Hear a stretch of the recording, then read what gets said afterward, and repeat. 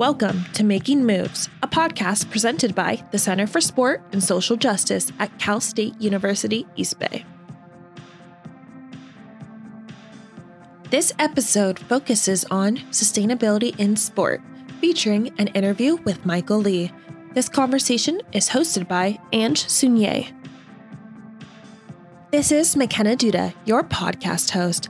I'm a Cal State East Bay alum, former collegiate, now recreational runner, and I just recently earned my bachelor's degree in kinesiology. I operate within Orange County, California as a sports manager, plus I direct and write the scripts for this pod. So glad to be here again.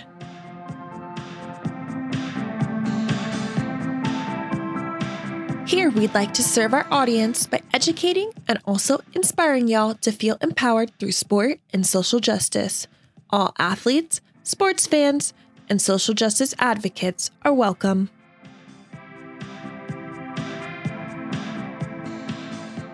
Now it is time for mindfulness.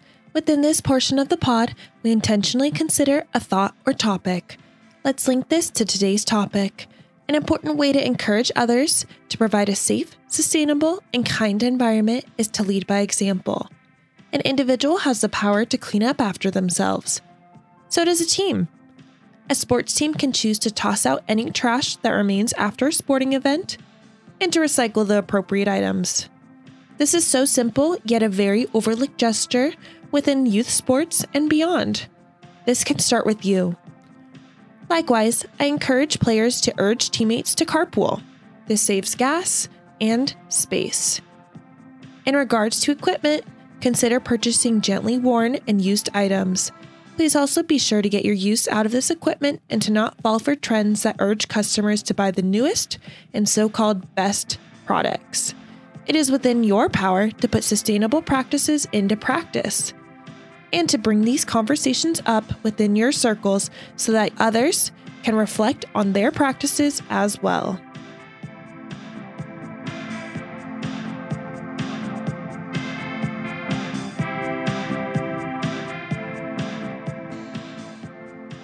Sustainability in sport involves three main components or pillars of sustainability. We should think about economic security, social justice, and environmental quality. The goal within sustainability is balance. Balancing these three pillars so as to achieve the most sustainable practices in our current and future sporting world. Sustainability relates to sport by the equipment and facilities used, the means of viewing the event, the resources involved for powering and creating an event at a particular location, and much more. Social justice will be critical to the viability of sports going forward. Climate change has already made profound impacts on both local and global sports, and we should consider innovative ways of tackling this issue.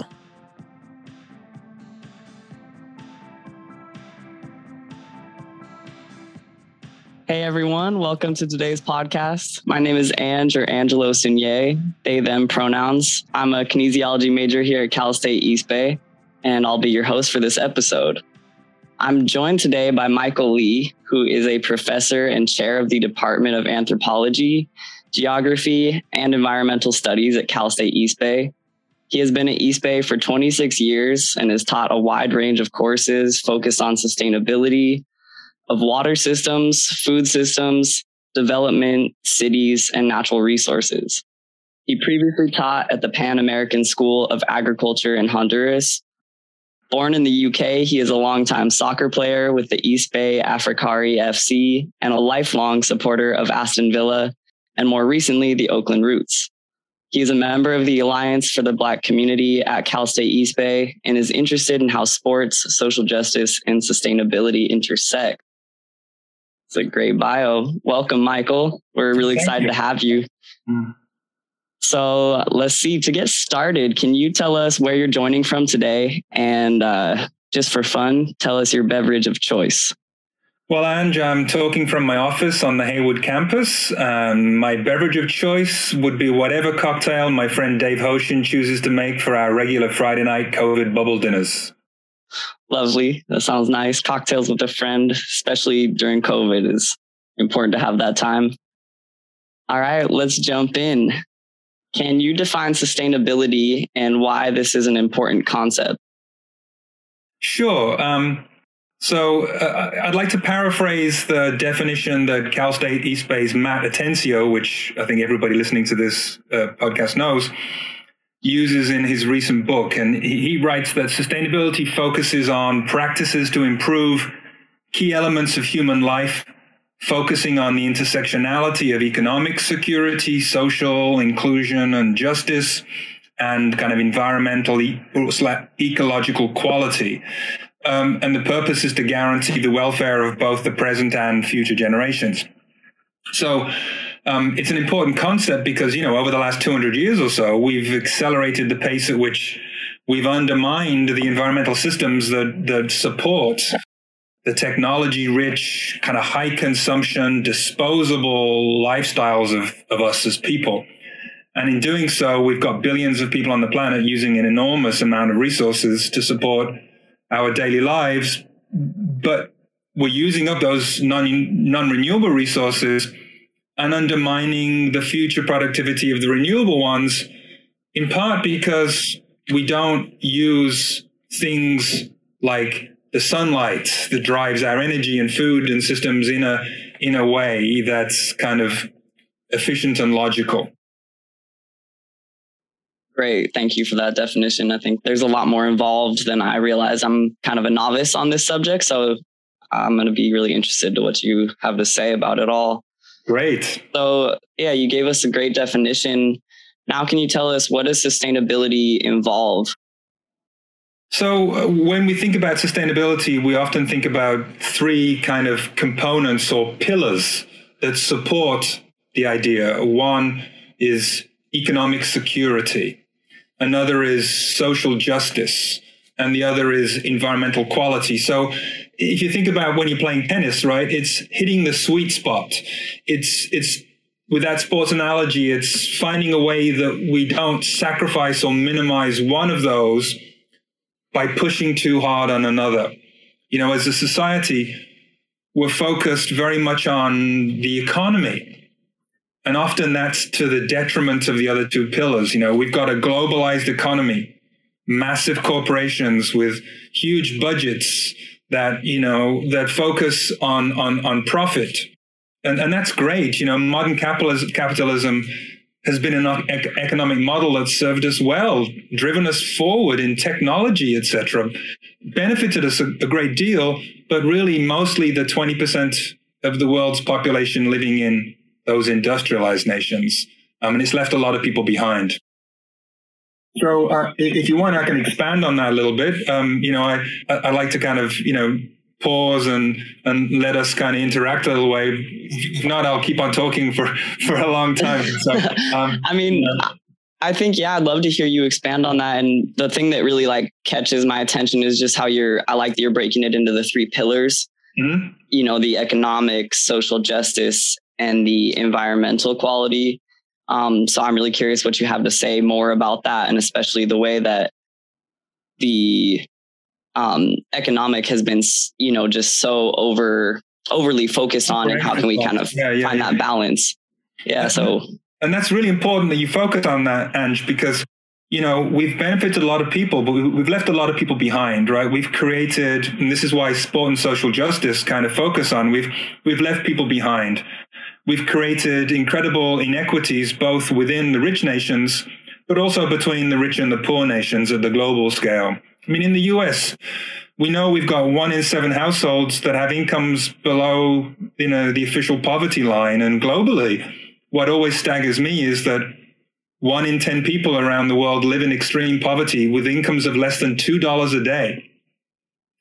And our economic systems really don't pay a living wage to a large proportion of workers. And this is in part what Matt refers to when he kind of references social inclusion and justice.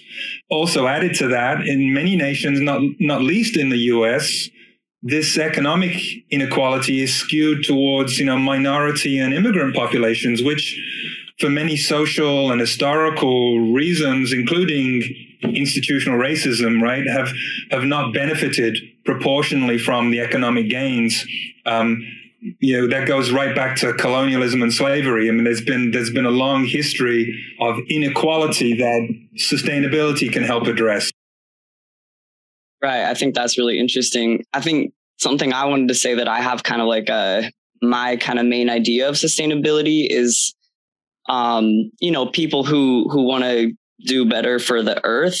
But I think what I sometimes notice is there's like a gap between people wanting to better the environment, but kind of missing the point that so many humans are really not, like you said, living on a very minimal wage and in not livable conditions. And I think, again, I just like the inclusion of these three pillars where it's not just focusing on just the earth, but also the people that inhabit the earth. Yeah. So, we often talk about economic capital, right? The wealth that we have, but we don't sufficiently value human capital or environmental capital. So we don't protect our people and we don't protect our environment from degradation and kind of over exploitation. And in the field of environmental economics, we refer to kind of the way that our industrial system has used up resources like oil and created problems like global warming or depleted the world's fisheries or eroded the world's soils. We call these things externalities, right? They're external to the kind of the economic process. Same as when we put, chemicals that are toxic into air and water, or the microplastics that are found everywhere today. I mean, the negative effects of these things we call externalities because they're passed on to somebody else. They're not included in the price that we pay for things, right? They're not you and me and the companies that serve us. Yes, definitely interesting that you expanded further on that. Thank you. Let's see. Yeah, so one point I'd like to add to that, if you don't mind. No, please. This is something that I talk a lot about in my classes at East Bay, is that, this idea of externalities. Whenever we fail to create and build and pay for systems that could avoid negative impacts and instead allow them to occur, right? We're passing costs on to a distant community, to broader society, but to the future generations too, right? To my kids, your grandkids. And by not building those systems, by not paying those costs, our industries and corporations provide us with goods and services at a much lower price than otherwise would be the case. And they make higher profits, right? Which, is important. No profit, no business. It's part of sustainable business means a business that can make a profit.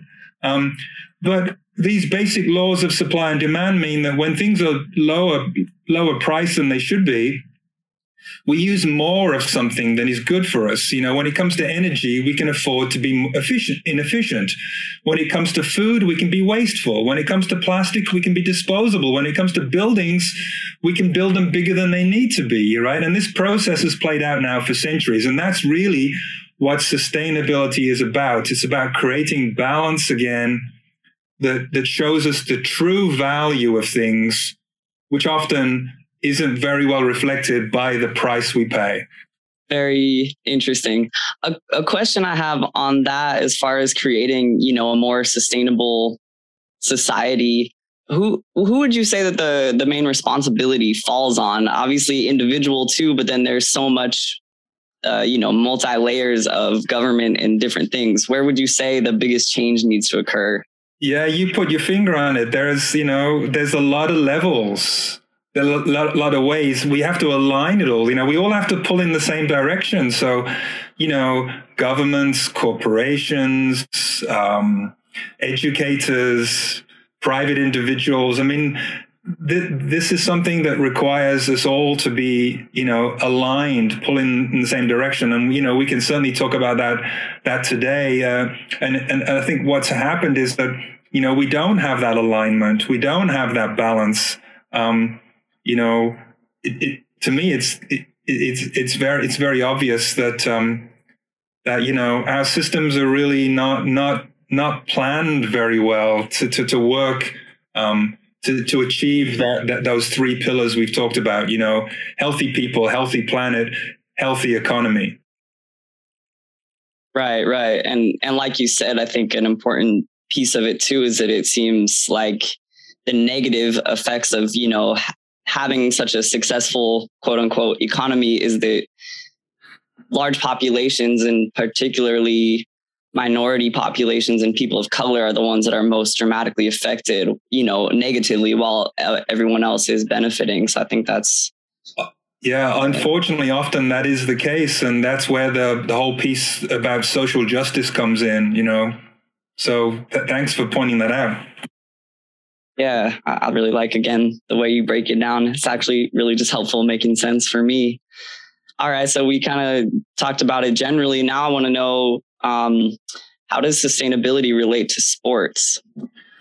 So that's the big question for today, right? I think sustainability is related to sports in so many different ways, right? From who gets to play sports and how, the equipment we use when we're playing sports, the facilities on which we play those sports, the way the sports are watched by fans, the energy used to power sports facilities, how we travel to play and watch those sports. There's so many touch points. But that's true for, most things, right?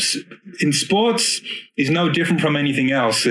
It's fundamental. Sports and the economy, sports and the environment, sports and people. It's multifaceted. So one way to think about that, right, is that we kind of put it into a framework. So, when I was thinking about this, I was thinking of kind of two things.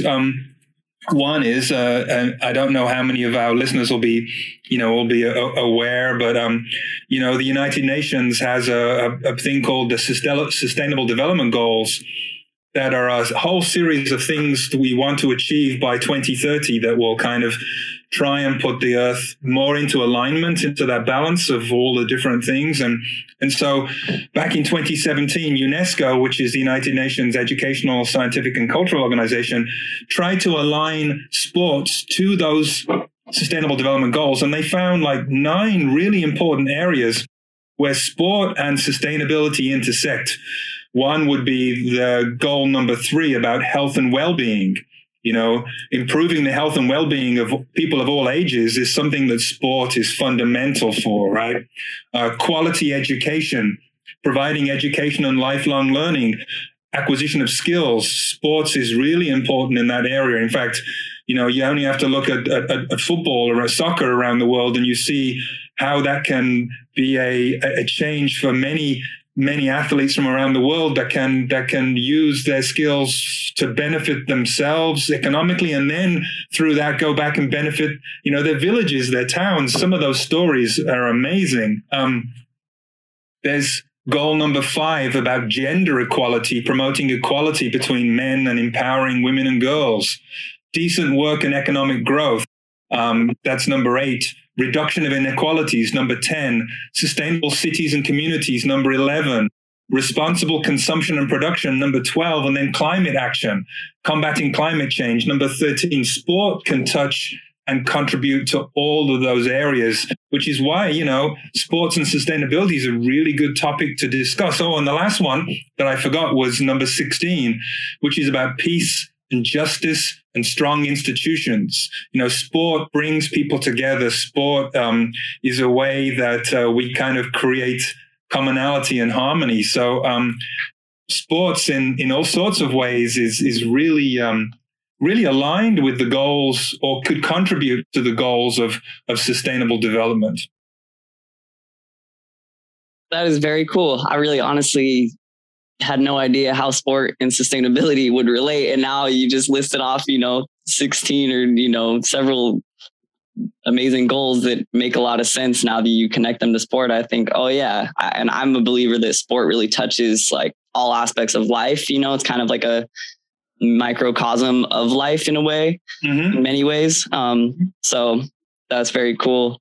I think the one that stood out to me really quick was just where you said, I think it was a third one where people can come into sport and gain more resources and bring those back to their community and empower people. Mm-hmm. Very cool. Totally, because sport is an engine for economic growth in many communities, right? Sports it's a place where people can find employment, but it also brings employment through its activities there. So it's a driver of economic growth.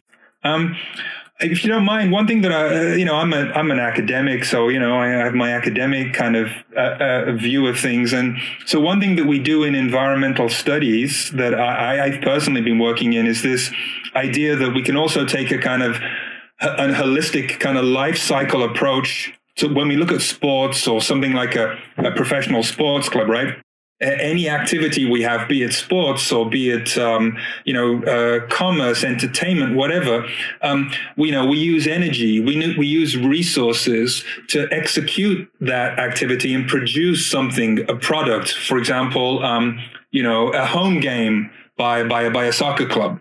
So we can look at what goes in to producing that output, be it a sports event, and kind of quantify all the inputs and the operations as to what resources are used, what environmental impacts occur, and kind of capture those with numbers. And we call that a life cycle assessment.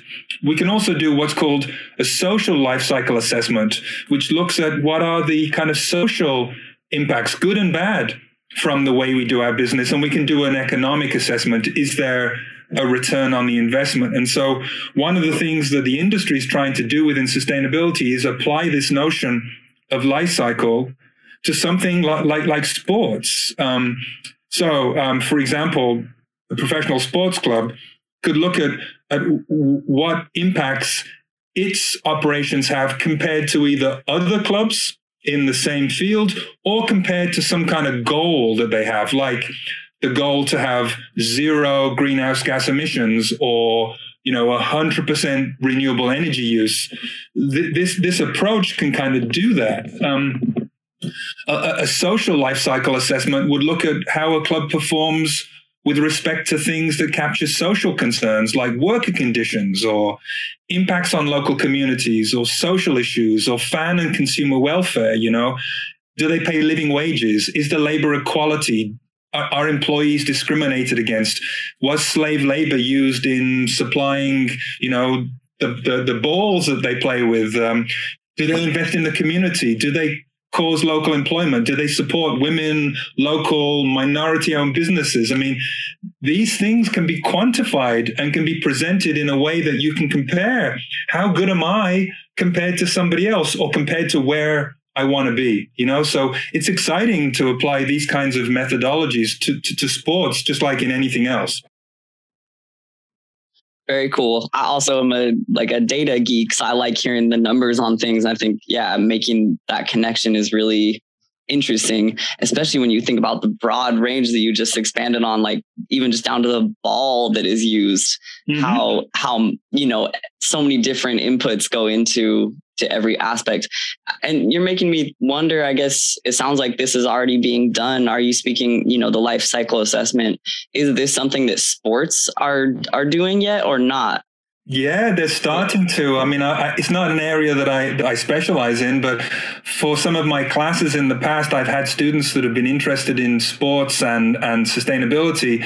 And, they've gone out into the literature and they've found, studies on either, tournaments or clubs or different activities where, yes, they are applying both environmental and social life cycle assessment techniques to really try and understand, how far along the spectrum from business as usual to better to best something is. So this is totally being studied right now. It's very data intensive. It requires some effort to do, but absolutely, and that this work is being done today. Yeah. Very cool. And I know the Winter Olympics are happening right now, so I'm sure that there's a lot of discussion that goes on, putting on such a big event like that, and the sustainability piece is probably discussed. Do you have any details on like the discussion around the Winter Olympics or just the recent Olympics? How much sustainability has been talked about? Not in great detail. I'm aware of claims, efforts that are being made to address the impact of large events, particularly the very high profile ones like the Olympics. I mean, if we think about how much resources go into something like the Winter Olympics, I mean, as I understand it, almost all of the snow is being made by machines, right? That's very energy intensive. There's two ways to do that. I mean, are we going to power those machines with electricity made by coal-fired power plants, or are we going to invest in renewable energy technologies that can mean that, we're making snow, but we're making snow with the best available, least impactful technologies, and we have to kind of decide, is that the right thing to do? There's a lot, obviously there's some complicated decisions going into making that kind of thing. Like, having the World Cup in a really, really kind of hot desert climate where, for fan safety and comfort, you've got to air condition all these stadiums. What does that mean for relative impacts compared to having the World Cup somewhere else? So these issues are totally being discussed by the Olympic Committee, by FIFA, by others, because quite frankly, they have an obligation to, I think. I agree. I think it is their obligation, and hopefully the systems keep getting better as we do move towards a more, renewable energy that, like you said, it's not going to be a perfect world, and maybe we will still be making man-made snow, but like you said, it could be coming from a renewable resource rather than using recycled water, for example, that kind of thing. That's cool. I like that a lot. The cost benefit, that maybe it's still a little bit of a cost, but there's it's not as much. Great. So let's jump into our next question, which we're going to talk a little bit more about the Olympics and just different like levels of sport. What would you say that pushing for sustainability differs according to the level that the sport is played, whether it's at the Olympics or within community sport, professional sports, college athletics? How does that differ? That's a great question, Ange.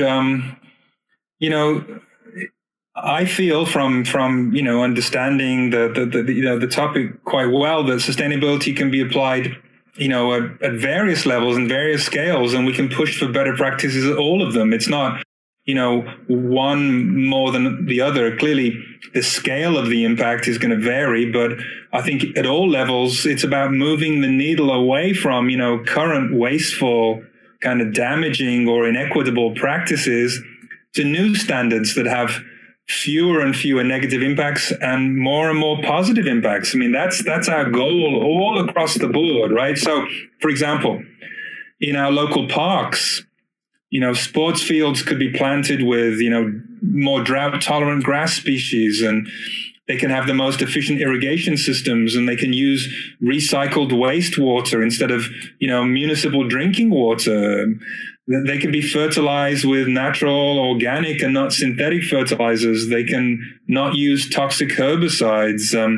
Park workers can be paid a living wage. The costs for that can be passed on to actual users through fees, but those fees can be subsidized for people with low income so that everybody has access. I mean, this is the kind of systems thinking that we could apply at really any level, if we're talking about a professional club, they can build stadiums out of renewable or recycled materials in locations that redevelop neighborhoods in economic decline. They can hire and train and employ people from the local community, especially low income or underrepresented minorities, and offer a living wage. They can support local businesses. They can source products sustainably, such as uniforms or balls that we've talked about. They can install solar panels on stadium roofs or parking lots or training facilities.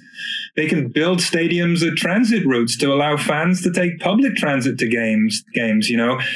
so many aspects of the business model could be touched with the brush of sustainability to make it over time switch from being, harmful to helpful, to being, negatively impactful to actually being positive. So I'm really optimistic. I think there's a lot we could do. That's awesome. Even like you said, on the kind of most local level, even the parks, you could, make that process so much better for the environment, for the, the people there, that social justice aspect.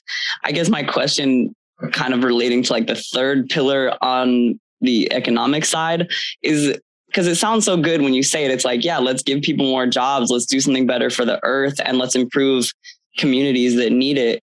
But then the question is like, why aren't we doing it? And I'm wondering, is it because, obviously I think there's a lot of corporate greed and just a lot of greed in general, but is the like the front load cost so high that people are afraid of making that investment? And that's kind of, what would you say is the issue? Yeah. So I think that there's a lot of, there's a lot of obstacles. Part of it is, we already have a system that's built. And so retooling a system is often very expensive. And so, people worry about, well, what does that mean? Like for raising costs, that it's something that we can't afford to do. In some cases, when we're talking about environmental or social benefits, they might take time, to kind of realize. And so we take a short-term perspective. We think about immediate returns to investment, 4 or 5 years, as opposed to things that really, may take 10 or 15 or 20 years to play out.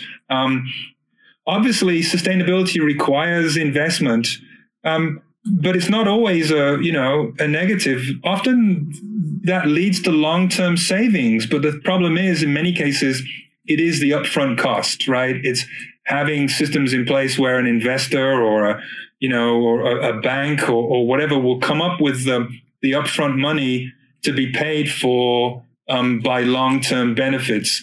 And in some cases, from a society's point of view, the benefits we get aren't to the people who spend the money. They're to everybody. They're to the broader society. And often they're in the form of things we're going to avoid.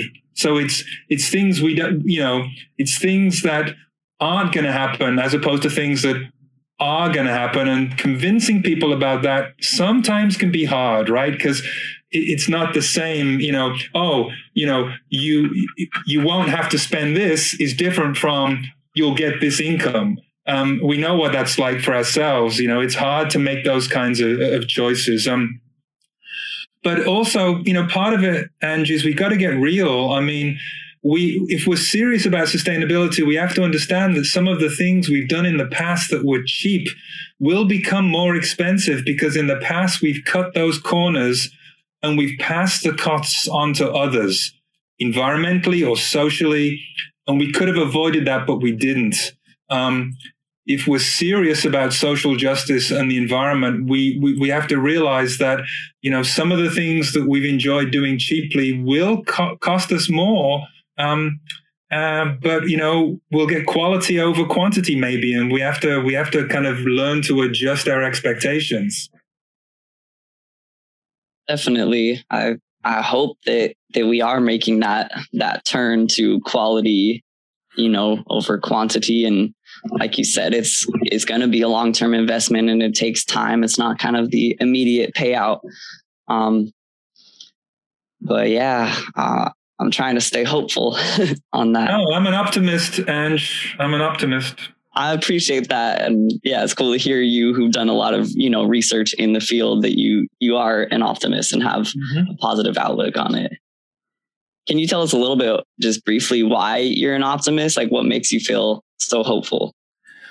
Yeah, well, it's because a lot of the things that we want to do is we already have the technologies, we already have examples, we have the techniques, right? So I'm optimistic because I know that we don't have to wait for like a new invention or something else to come along. We've got all of the tools that we need.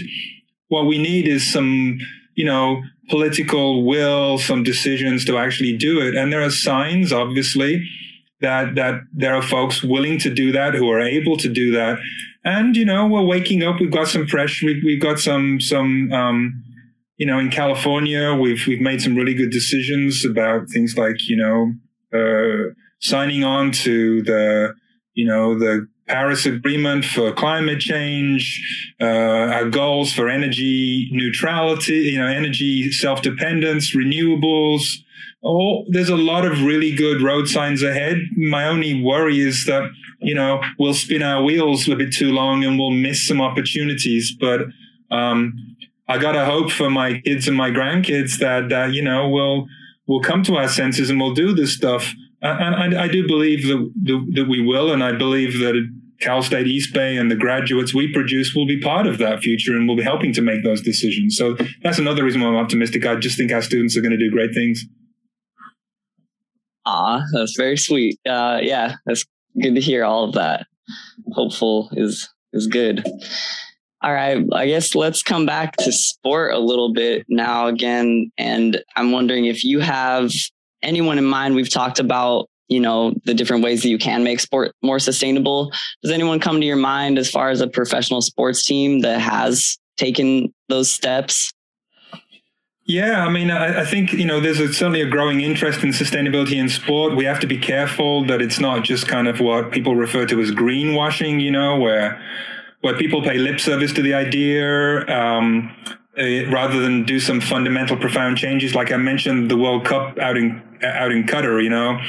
I find it very hard to believe that the FIFA or whatever, that they're claiming that this is going to be what they're calling a carbon neutral tournament. I mean, not in my understanding of that term as an environmental scientist, but there are examples of folks around the world that are trying to actually at a more kind of local level achieve that. And, the one that always comes up when we talk about sport, particularly if you're an Englishman originally like me, is a team called Forest Green Rovers in the Division 2 of the English Football League, or Soccer League. It's located in a small town called Stroud, and it was recognized by FIFA a couple of years ago as being the greenest soccer club in the world. In part because its major shareholder was a founder of a renewable energy company who kind of rescued the club from near bankruptcy about a decade ago, I think now, and has embarked on a personal journey to make it the world's most sustainable professional sports team. So I've been reading about this club for quite a while now in my morning newspaper in The Guardian, and among various aspects, when I look into the club, they report that they're 100% powered by renewable energy, that their playing field, the football pitch is, organic, no pesticide use. They use rainwater that they harvest for supplemental irrigation. The food served in the stadium is vegan.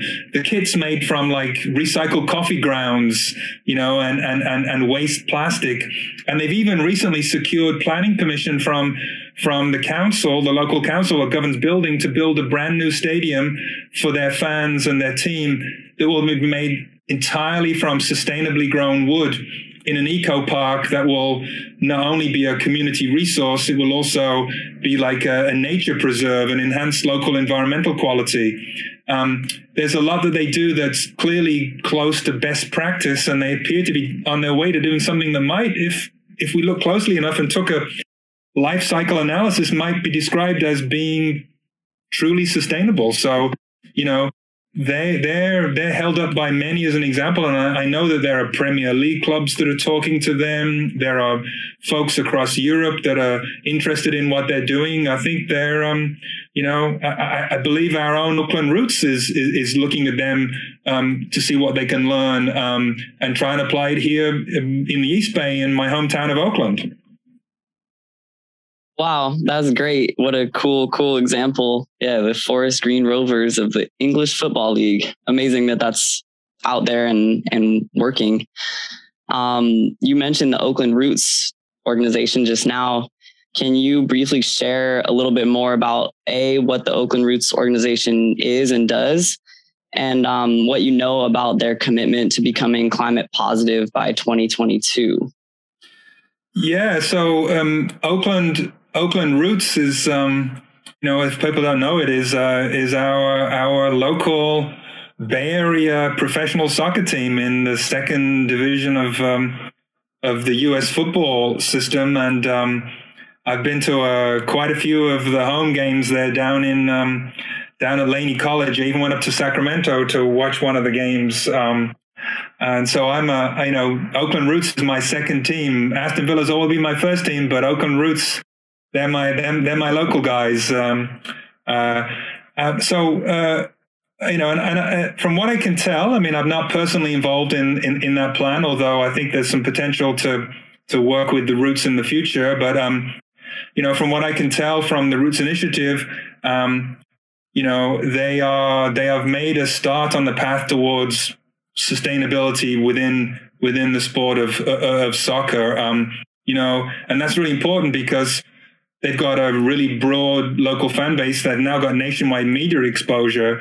And so I think that, what they're doing is great, particularly this effort they're on now to become what's really carbon neutral or carbon positive, which means if we look at all their activities, everything that goes into running the club and putting on a season of soccer in the second division of US football, that when they do all of the numbers, analyze all of the data, because of what they do directly or indirectly, more atoms of carbon will be taken out of the atmosphere than is put into the atmosphere. That's ultimately what being carbon positive is all about. So as I understand it, the Roots have begun to do an audit of all of their direct and indirect carbon dioxide equivalent emissions.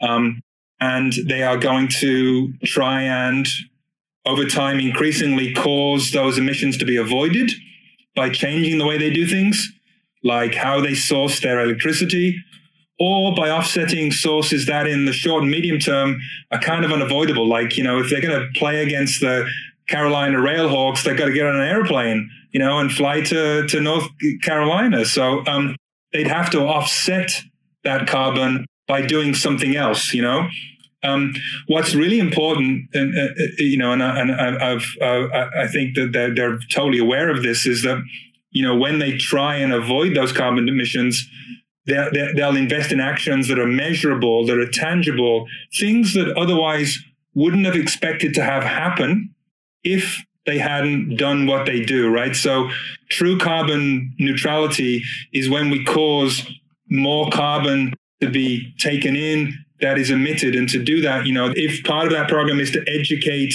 youth to live a different life than they otherwise would do, it's got to be clear that that activity means that in the life of that kid that's been educated by Oakland Roots, they're going to use less carbon. If they plant trees, it has to be in areas where trees wouldn't otherwise have been planted. It's really important for transparency and for integrity that they work with folks that will enable them to really, truly do things that otherwise wouldn't have been done, because if it would be done anyway, you can't claim it as being something that comes from you. So, one of the main challenges that the Roots and anybody will face is, the fact that a lot of what they do is working with third parties, so those third parties are going to have to align with the Roots' goals, like Laney College, where the Roots play. I mean, Laney College, would have to be a partner in that, and they could help them in becoming, 100% consumers of renewable electricity. If they have to pay more, well, the Roots can help them pay more by paying Laney College to use their facility, their vendors and subcontractors. They'd have to make sure that what they're buying also is the best of the best, so they can claim secondhand the environmental benefits that come from working with partner A, who's good, versus partner B, who's business as usual. So, there's a lot that's going on. And so this goal of carbon positivity is fantastic. And it's a sign of real leadership. And like Idris Ogandawal and Mike Geddes, who the two of the management team that I know personally, right, deserve a lot of great credit. It's clearly of vital importance that they do this for society, that we claw back that carbon out of the atmosphere. And as they grow and mature as a sports organization and hopefully go on to great success, because I'm a fan, right, that they can influence others to do the same, I know they're already working really well in the area of community engagement and enrichment. I mean, they're very much a social justice oriented organization. I have one example. They offer support to a community partner, My Youth Soccer in Oakland. A friend of mine, Steve Sparks, who's an Afrikari teammate, set up My Youth to offer free soccer camps every year to kids from, as many as 24 zip codes. Well, the Roots helps support him and Joanna DeLuz, who's his co-founder, in doing their work. And, it's fabulous. And I know they've got lots and lots of examples like that. So it's not just, climate neutrality they're doing. They're really trying to make a difference within the community. And I hope that, our faculty like Matt, Atencio, and you, kinesiology students, can also help them with this, right? I'm a Roots fan, and I'm hoping that my AGES program and students from my program can also help contribute going forward. I mean, I don't know what that looks like yet, but I think there's a lot of potential for partnership in this area between the Roots and kinesiology, the Center for Sports and Social Justice, the AGES program. I mean, we've all got to pull together in the same direction. Yeah, no doubt. I think I'm pretty impressed with the goal and the steps that the Oakland Roots have taken. I think that's really cool and definitely inspiring to hear. And again, just that they're doing not only the taking care of the environment piece, but then also that social justice piece. I'm like, wow, that's very cool. Let's see. Do you think that it's possible to make sport, like as a whole, entirely sustainable? And what would that look like? What would obstacles be? Well, if the listeners could see me, that I'd be blowing out my cheeks right now. That's a big question. Entirely sustainable. I think yes, there are many opportunities to untie like the knots we've made for ourselves across society when it comes to harmful or wasteful practices. Some of those knots are more difficult to untie than others. Like it's like a ball of string that got all out of whack. In some cases, it's going to involve replacing existing systems with better ones. In other cases, we're just going to have to compensate for systems that we have because it won't make sense, like to demolish a sports stadium and build a new one. Well, then maybe not. And then we have to keep it and we have to mitigate those inefficiencies, in energy and water use, etc., by investing in energy generation somewhere else, or treating wastewater somewhere else to replace it. So, not all of the responsibility for sustainability falls on sports' shoulders. But yes, sports can shift. Can we make it entirely sustainable? Well, my classic answer for that as an academic is it depends, right? There's a lot of things that have to happen for that to occur. I'm an optimist, as I said. I believe that eventually we can retool our society so that sport and, the broader system in which sport takes place, like cities, etc., much of which is built and managed by other sectors, can become carbon neutral, can be powered by renewable energy, can pay a living wage to everybody, can treat people respectfully and equitably. But it's not sport alone to do that. Sport is taking place within a much broader system. But those of us who play sport, those of us who watch sport organizations themselves, we can be players, right? We can be players. So, that's one of the ways in which Oakland Roots can be really powerful. They're a player. They're a major player, They've got the attention of the Oakland City Council. They've got the attention of thousands of Oakland, San Leandro, Richmond residents who go to watch. Sports super influential in shaping public opinion as an engine of economic growth, as a mobilizer and motivator of people. I think we know that, right, about our sports, Ange? They get us to do things that we didn't know we could do. Yes, absolutely. And I think that is, like you said, it doesn't fall solely on the shoulders of sports to make the world sustainable. But like you said, they are very influential, and players themselves, become like, people have an emotional attachment to players often. And there's so much just like social, influence and power there that I think is really beautiful, kind of more on like a person to person level than like a powered down kind of order from the government or something. It becomes more something that people want to do. Yeah, I mean, it's like those soccer players or professional sports players that all signed on to that 1%. The Manchester United player, what's his name? The Spanish kid. I forget. He has all of his players sign on and they devote 1%. I mean, it doesn't sound like a lot, but 1% from someone who's being paid 10 million a year. That's not bad. That money goes into social programs. So Juan Mata, that was okay. His name, right? Yeah, that's not bad. 1% is a good. Sports can be part of the problem, part of business as usual, or it can be part of the solution, helping us transition to a better system of living. I want it to be part of the solution. I want to be part of the solution. I know that you, Ange, want to be part of the solution. Yes, definitely. And speaking of solutions, to wrap up our final question, we want to know for listeners out there, what are some sustainable practices that students and athletes at CSUEB can do on a daily basis? Good question. Bring it back home. Back home. Yep.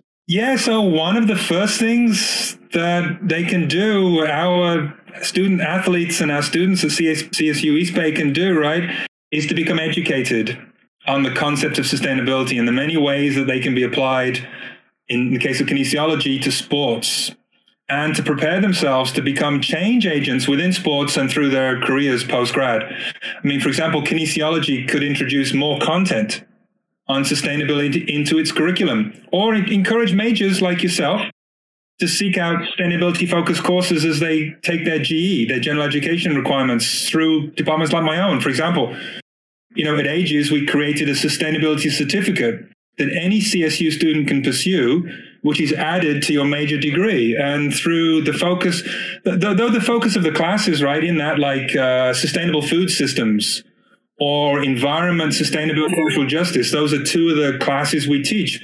The focus of those classes is not on sport.